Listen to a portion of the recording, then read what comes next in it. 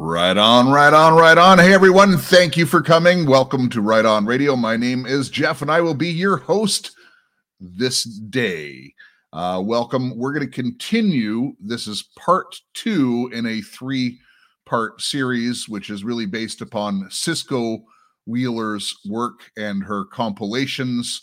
If you didn't catch part 1, I suggest you do, but we're examining some Harry Potter stuff. Cisco Wheeler was a former high-level occultist born and raised into the Illuminati. She became a programmer. She herself was programmed by Joseph Mengele. If you don't know who that is, there's a rabbit hole for you to go down. He was a Nazi, brought over Operation Paperclip to the USA, became a high-level programmer, involved in all kinds of things, U.S. military, et cetera, et cetera. Anyways, she broke free of that, and she has been fighting it ever since. And for about 40 years, she's been fighting it, just so you know. So in part 1, we covered Harry Potter and the Sorcerer's Stone. Now, I am reading from her Patreon with her permission. So if you are so inclined, she sets out mostly very encouraging stuff, but sometimes she really feels she needs to put out an expose, and this is what she has done this time. She could not be here with me for this series as she has some family obligations, but she does give full permission for me to share this and encouraged me to do so. So this one is going to be wild, folks. You're going to see some stuff. So the topic today is, what is a magical symbol? And I'll be right back with the answer. You are here for a reason. Breaking down the Brotherhood, one prayer at a time. Right on, right on, right on. Right On Radio. For continuous coverage, the latest information, separate fact from opinion. Get the truth. Get the news. You're listening to Right On Radio. You are here for a reason. And, you know, we really are breaking down the Brotherhood one prayer at a time, because that's how we fight. We don't fight in our own strength, although we have a tremendous authority through Christ. And if you don't know Jesus Christ, you're missing out on the greatest ride you could possibly have in this life and for all of eternity. And I do pray before I do these that, you won't get the wrong impression. I am a disciple in the way. The way is a follower of Christ. And I do believe in God, the Son, and the Holy Spirit. And I do believe the 66 books in the Bible are God's word. And at the end of the book of Revelation, it says, if you add another book to this, a staunch warning, folks. So those who are doing the Jesus strand and all this new age crap, collective consciousness. And believe me, there is some truth to it. They can't sell a lie without that. But I'm just saying, you got to be very, very careful of that stuff. So in this one, we are going to look at magical symbols. And just before I get into it, please do hit that like button. It really does help. And if you could leave a comment, it takes no effort. I'd really like to hear from you on this. Even if it's short, it's long, doesn't matter. Just please hit the like and hit a comment. So what is a magical symbol? And this is a very important lesson at the very beginning of this. The true magical symbol is an image which hides an inner meaning. This meaning is cunningly hidden behind a form which most people think, or only think, they can understand immediately. So it's usually a symbol that you just recognize and you think, oh, it's good. But there's a hidden meaning. That's the magic behind the symbol, one might say. So Frederick Goodman magic symbols, page 6. Note this book was purchased from an occult bookstore, so that may tell you something about the author. This is a quote from page 6 of his book. The symbols serve both as a form of universal language and as a device for helping to reinforce an altered or trance-like state of consciousness. When one sees the familiar symbol, he or she can be certain he has found a kindred spirit, since he was taught in his meditation classes to respond emotionally to certain symbols when he again sees them. A conditioned response is activated. And so this is very important. Is what they're talking about here is, people who have basically gone under programming, okay? And these symbols, they're magic because they activate programming. This is my interpretation of what he is saying. Now, this gets really important here as we put the pieces together. One former New Ager described it this way: Satan had his key in my lock. That's quote. So the New Ager said, Satan had his key in my lock. Former New Agers have told me that they still experience feelings associated with altered or trance-like states of consciousness. Constance Cumbay, A Planned Deception, The Staging of New Age Messiah, page 65. Again, here's the quote: Satan had his key in my lock.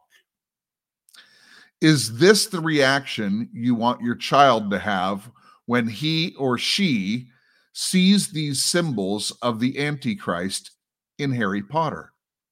Do you want Satan to have his key in their lock? We are very close to understanding the reason so many people will rush after the Antichrist. And isn't that true? I'm just stopping there. I'm going to go back to it. But isn't it true that we're starting to see that transformation in people?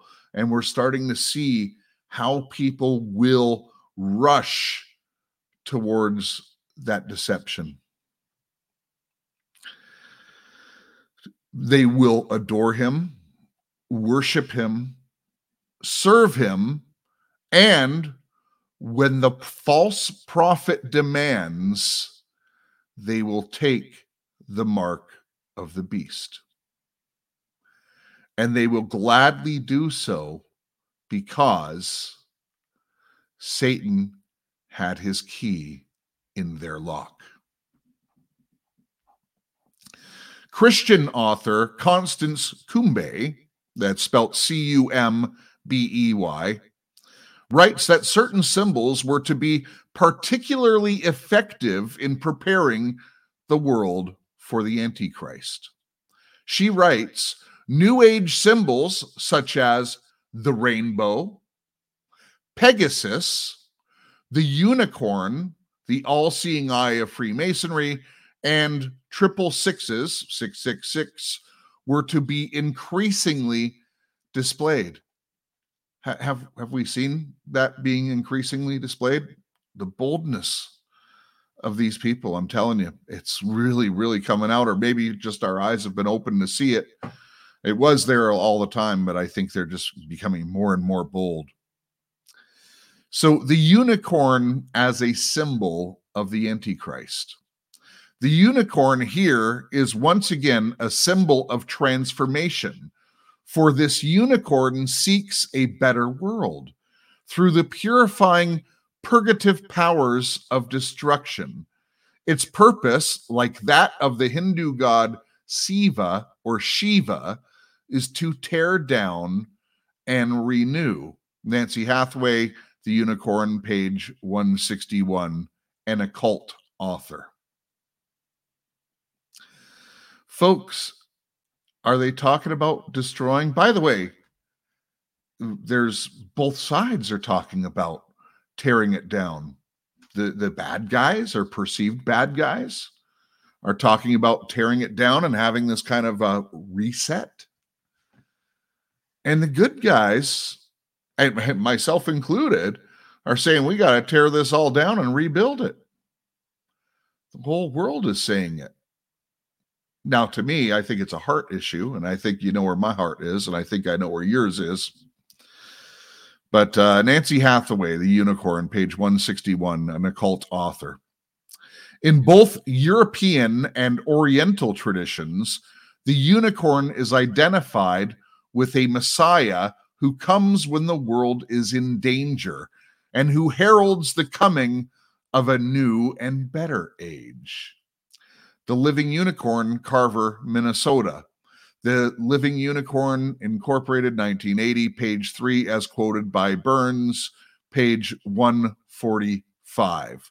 Thus, we see that the unicorn is, in reality, the symbol of a future conqueror who will bring peace to the earth, who is but the Antichrist, for whom the world waits, unaware of his true nature. Dr. Kathy Burns, Masonic and Occult Symbols Illustrated, page 144. The horn growing out of the unicorn's head represents the third eye, or the all-seeing eye. This tells us a truly satanic symbol of the unicorn, when its horn is stated to be the third eye or all-seeing eye, both of which are tightly tied to the worship of Lucifer in the original Egyptian mysteries religion. In Celtic mythology and European folklore, a fabulous beast comes in the form of a horse with a single spiraling horn growing from the center of its brow. In alchemy, it is a symbol of the complete mastery of the phallic sexuality by ritual intercourse and its conversion into the forces of pure visualization. So it's a symbol of sex magic. A Pictorial History of Magic and the Supernatural, occult author, page 128, quoted by Burns, page 145. Wonderful. Do you want your children to subliminally be conditioned to the horn of the unicorn as a phallic symbol of intercourse? Of course not. But then you are probably not a pagan who worships sex. The Rothschilds have a unicorn on their coat of arms, Burns, page 145. Now, we know the unicorn is a major illuminist symbol and a symbol of the future Superman, the New Age Christ, Antichrist. Thus, when J.K. Rowling's placed the unicorn on the front cover of Harry Potter and the Sorcerer's Stone, she knew exactly what she was doing. She was further conditioning your children so they would have Satan's key in their lock. But why should we be surprised? She has created a series of books that teach young children the highest possible type of witchcraft, the kind that allows them to achieve the Sorcerer's Stone. But now take another look at the cover for the Sorcerer's Stone. Notice that Harry Potter is flying between two columns that are simply crawling with serpents, coiled amongst each other. Jesus told us in no uncertain terms the serpent is a symbol of Satan, and the great dragon was cast out, that old serpent called the devil or Satan. I wanted to include this. Revelation 12, verse 9. And the great dragon was thrown down, the serpent of old, who is called the devil, and Satan, who deceives the whole world. He was thrown down to the earth, and his angels were thrown down with him. Revelation 20, verse 2. And he took hold of the dragon, the serpent of old, who is the devil and Satan, and bound him for 1,000 years. Therefore, We know that Rowling is attempting to tell your young children that the power of the unicorn or the Antichrist is derived from rolling serpents on the columns of the entrance of Hogwarts School of Wizardry and Witchcraft. Looking further at this book cover, we will see 3 extremely evil-looking demons underneath the school with snarling teeth, and you can just feel their demonic power. And kids are drawn to this stuff, ladies and gentlemen. This is scary times we live in, and we can't take anything for granted anymore. We need to truly keep our eyes on the Lord. We need to get into his word more and more. You will not spot the counterfeit unless you truly know your real God, the one who died for you on the cross, covered your sins. You can't do it on your own, folks. You'll never be that good. Don't believe the lie that there's no hell. We don't need all this hidden knowledge. We just want to know how to spot the enemy.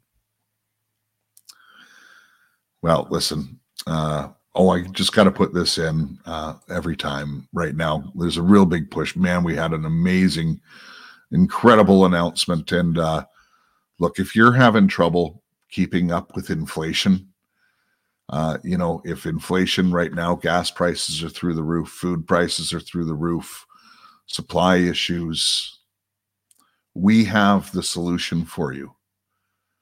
We can actually not only stop giving them your money, but you can actually, come into the fold. Let us tell you how to do it. Go to switchaway.com/ROR. And I'm going to make an international call out. If you're listening in Singapore, we are set up in Singapore now, and we'll want to serve you if you're in Singapore. Also, we're going to Australia next. If you are in Australia, you have time, a few hours a week that you could put into something. If you're sick of giving your money to the cabal, I'm looking for a leader in Australia. And once I have a leader, we're going to open up the continent under this leader. So I am looking for a leader. You need, a cell phone. You need a laptop and a few hours a week. If you could do it, that's all that's required. And we'll help you with the rest. We got a really solid team.